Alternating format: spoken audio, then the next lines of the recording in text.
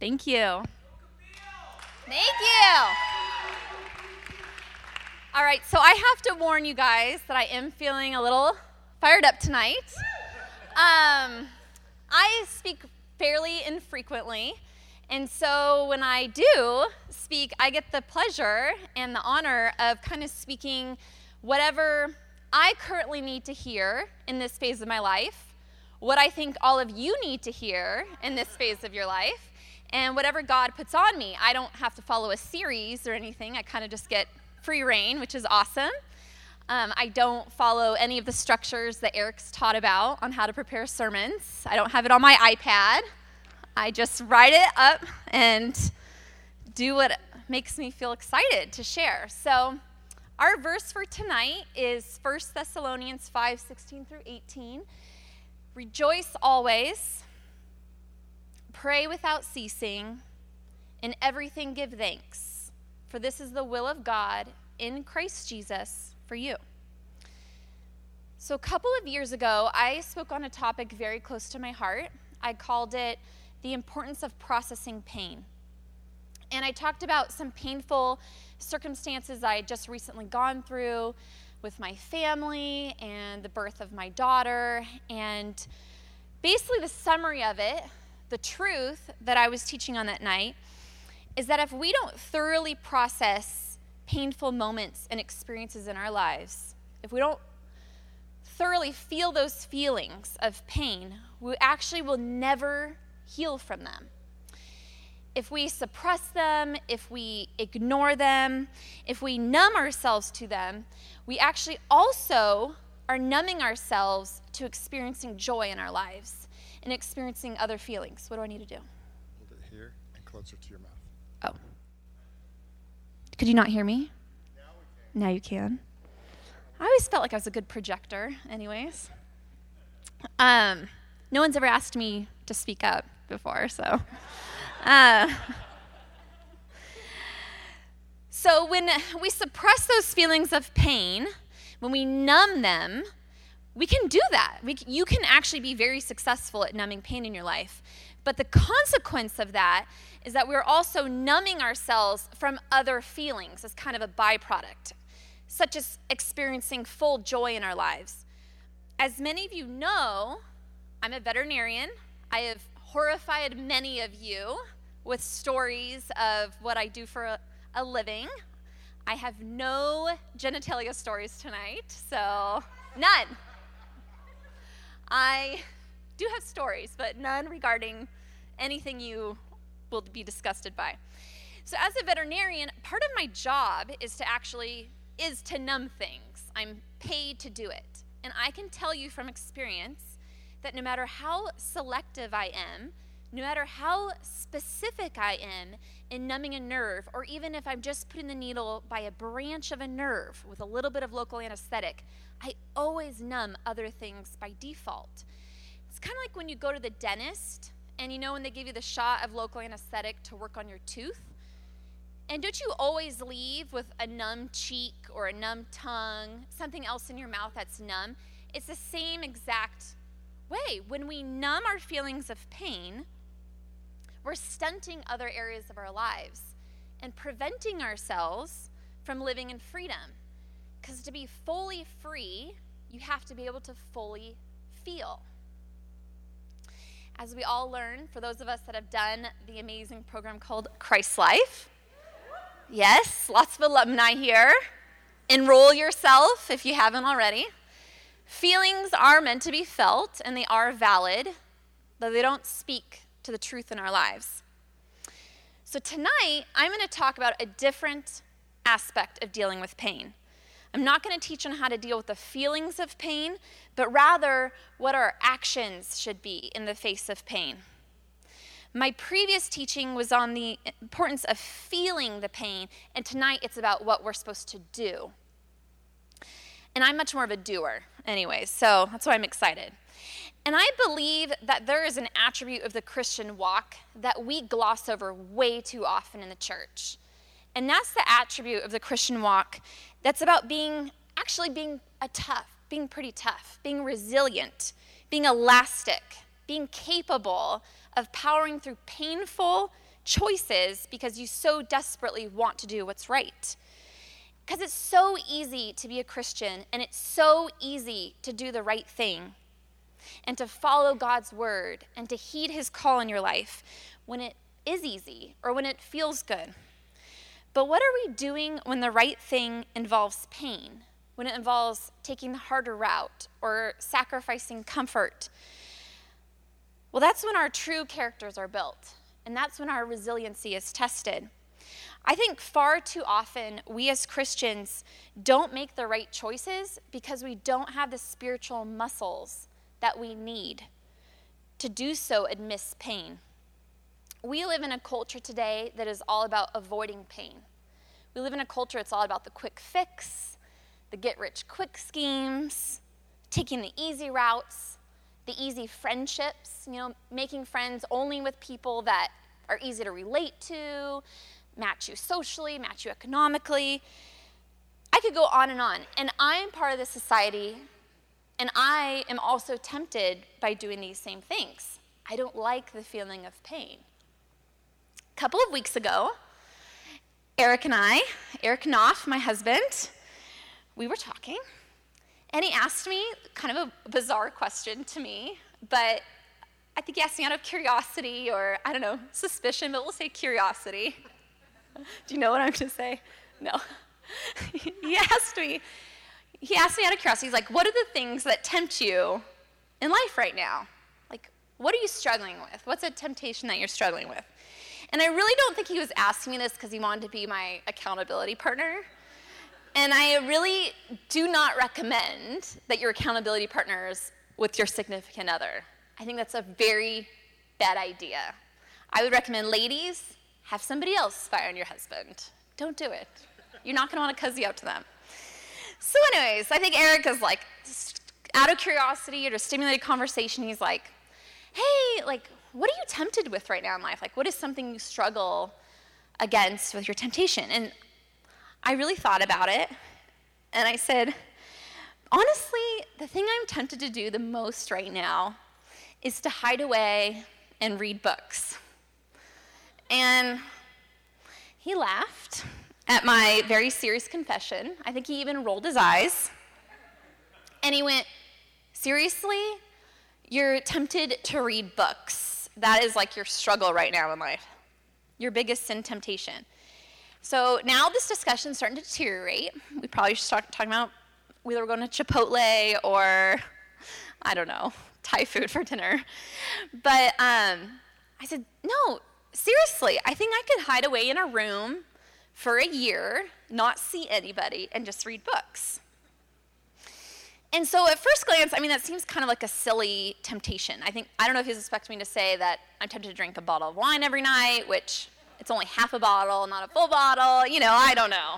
Maybe something more glamorous. But when I started to think about it, and what the Holy Spirit kind of revealed to me is that temptation that came out of my mouth really has nothing to do with reading books, but has everything to do with avoiding reality, avoiding painful choices, avoiding the hard things in life. It has to do with a lack of resiliency and strength to get up and not only live my life, but live my life with wholeness and integrity and strength. Because that sounds like a lot of work. And so my temptation was like, I'd rather just hide away somewhere and just get lost in a novel. Well, I'm happy to report that I've yet to succumb to hiding away for a year with books. And I'm actually really proud of myself for the resiliency that I do have and for the strength that I do feel, which is the Lord's strength in me, the spiritual muscles that he and I have built together in me that have given me the fortitude to make some really uncomfortable and painful decisions in my life that ultimately have resulted in more freedom and more joy. And it's so worth it. I actually even had my toughness confirmed by, I went to an acupuncturist for some neck pain that I have. And it's chronic neck pain, and I know exactly where it comes from. It comes from my job, which involves looking under things and into things on animals. I didn't say anything. And also carrying around my 30-year-old, he's still 30-year-old, not my husband. why my neck hurts. I mean, my 30-pound, you call that Freudian slip there, but my 30-pound baby around on my, and so those two things combined. So I went to this acupuncture to get some acupuncture done on my neck. And I'm sitting in the chair, and one thing they do in some Eastern medicine is they examine your ear, and they found that there are acupuncture points on your ear that correspond to different parts of your body, and it's part of her exam. And so I'm sitting there, and she's just kind of doing her thing on my ear, and she stops. This is my first time meeting her, and she stops, and she looks at me, and she goes, "You are a very tough lady. You are very tough." And I kind of was taken aback, and I'm just sitting there, and I looked at her, and I was like, "I am tough. I am a very tough lady." It felt very affirming to me. But anyways, my goal for tonight, I was like, here's your credit card. No. So my goal for tonight is that I end this by having given you some tools on how to develop toughness in our Christian walks.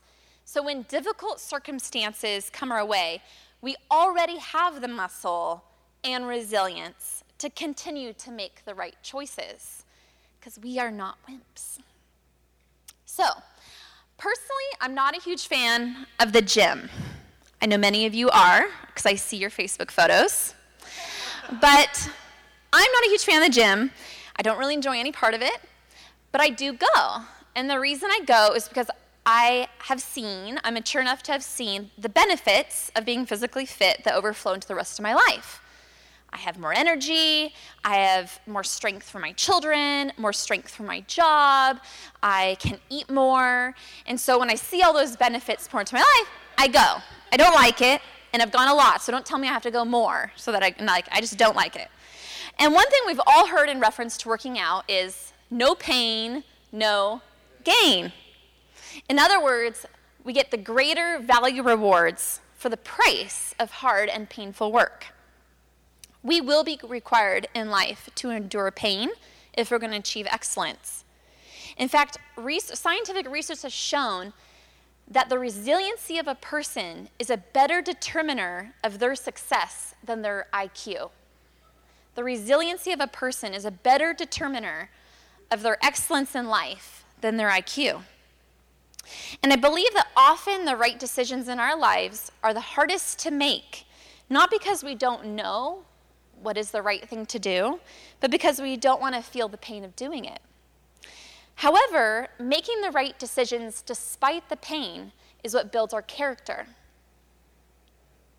Strength of character is built in these private battles.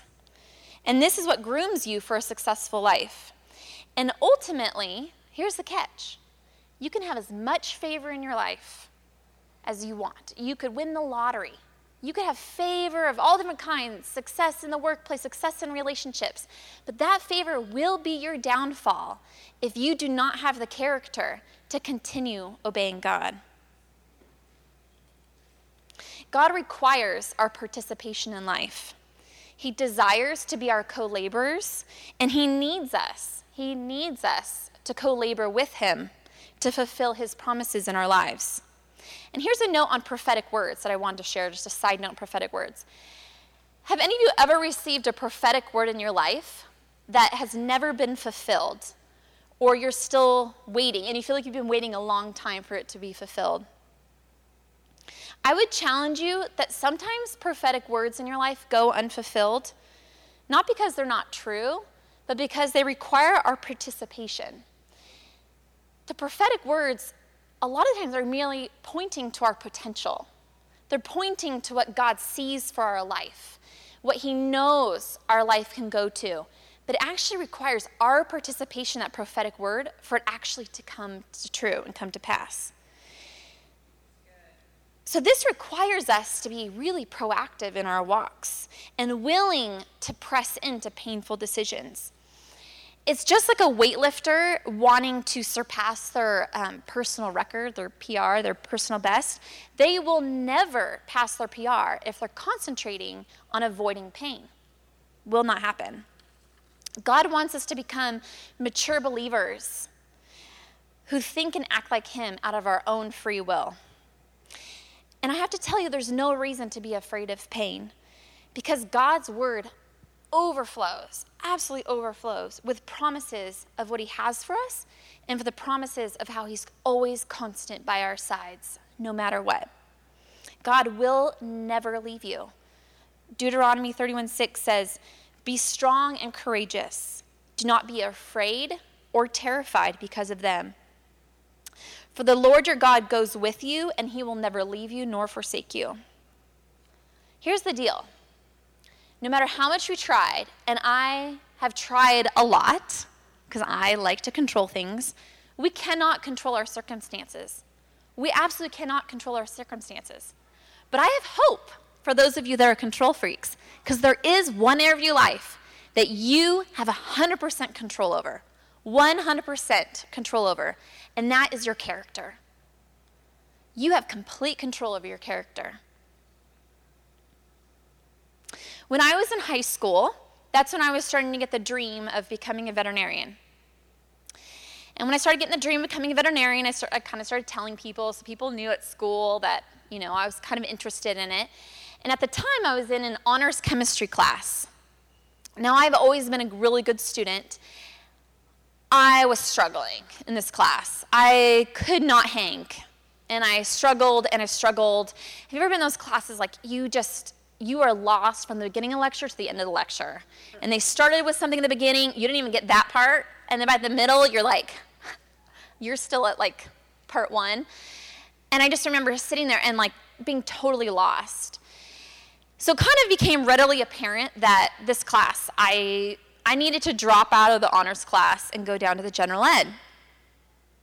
So I remember this so clearly, and this is why it's so important what you say to young people, because you never know what really sticks in their minds.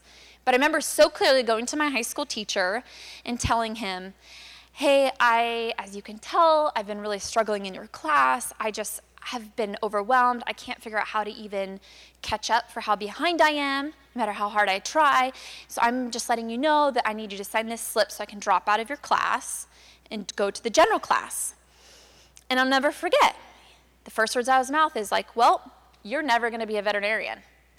He's like, "You won't be able to be a veterinarian." He's like, "How can you ever expect to be able to treat animals, calculate drug dosages, deal with the pharmacokinetics of veterinary medicine if you can't handle my class?" And we're just, standing there. "Well, I just know I can't do your class." So I signed my slip. I left. So I went to the general chemistry and I worked my butt off and I just kept pushing forward. So we fast forward. I'm now in my senior year of college, and I'm applying to veterinary school. It's extremely competitive. My dad, who I think had good intentions, but hey, all things can have good intentions, said, "Camille, what's your backup plan?" I said, "I don't have a backup plan. This is what I want to do. I want to be a vet. I'm applying to vet school." He's like, "Well, you're not going to get in." He's like, "You need to be realistic. It's so competitive. Your chances of getting in, especially your first time applying, are really low." He's like, "You need to think about, you're about to graduate, in a few months. You need to think about what you're going to do." And he started throwing out all these alternative careers. And I remember standing there thinking, I don't want to do those things. And I think I even said, I don't want to be those things you're suggesting. He's like, "We need to think about it." Okay. So I still applied. I did all my applications. I ended up getting in to the top vet school in the country, the #1 vet school. And actually, I will say, we would not be doing Epic Life here right now if I hadn't gotten into that vet school, because that's what brought Eric and I to Sacramento. It's crazy how things work. All right, so let's fast forward. Story's not over. I'm now in my senior year of veterinary school.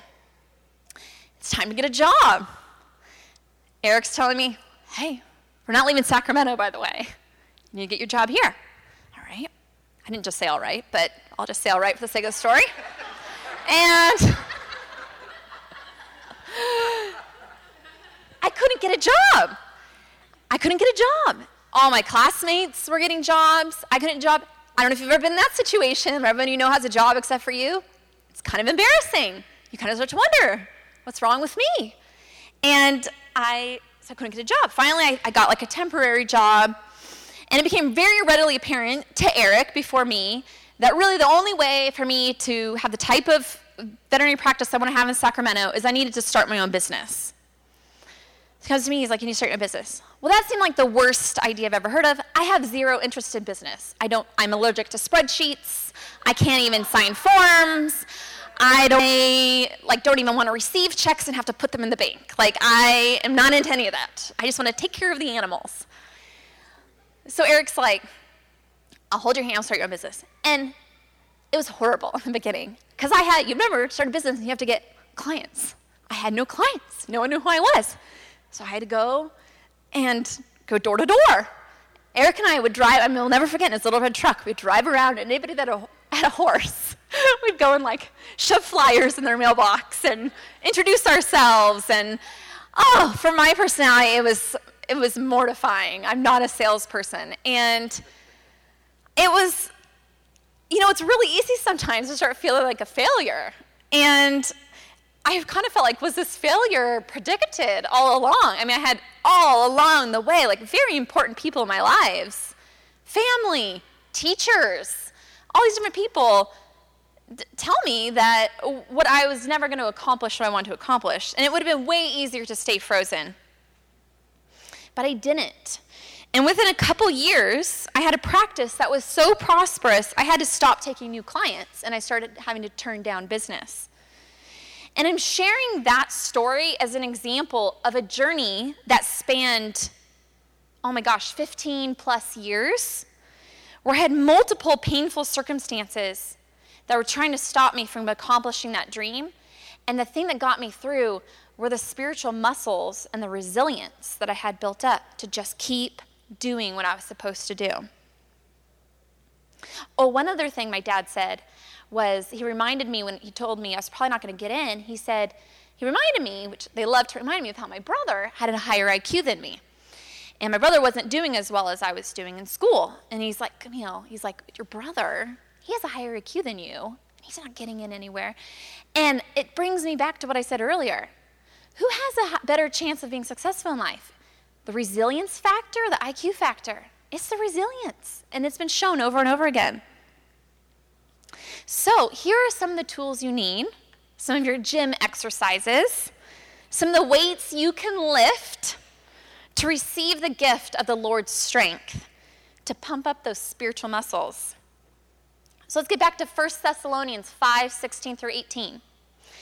Rejoice always, pray without ceasing, in everything give thanks, for that is the will of God in Christ Jesus for you.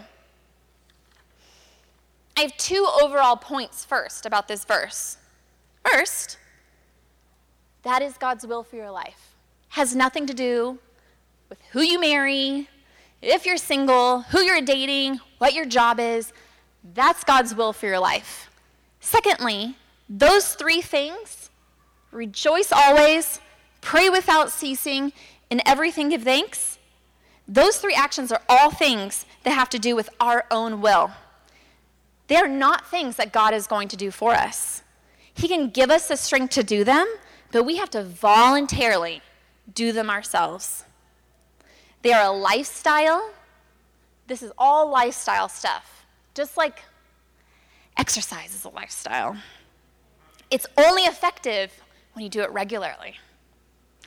These are things that are meant to be ongoing in our lives, the things we practice when life is easy. So it's equipping us for when it's difficult.